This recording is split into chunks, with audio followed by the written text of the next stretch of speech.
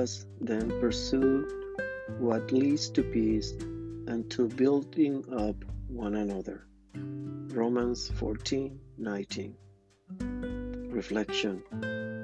Peace and building one another are foundations that support the bridge of unity, a bridge designed by God, built by Jesus, and operated by the Holy Spirit.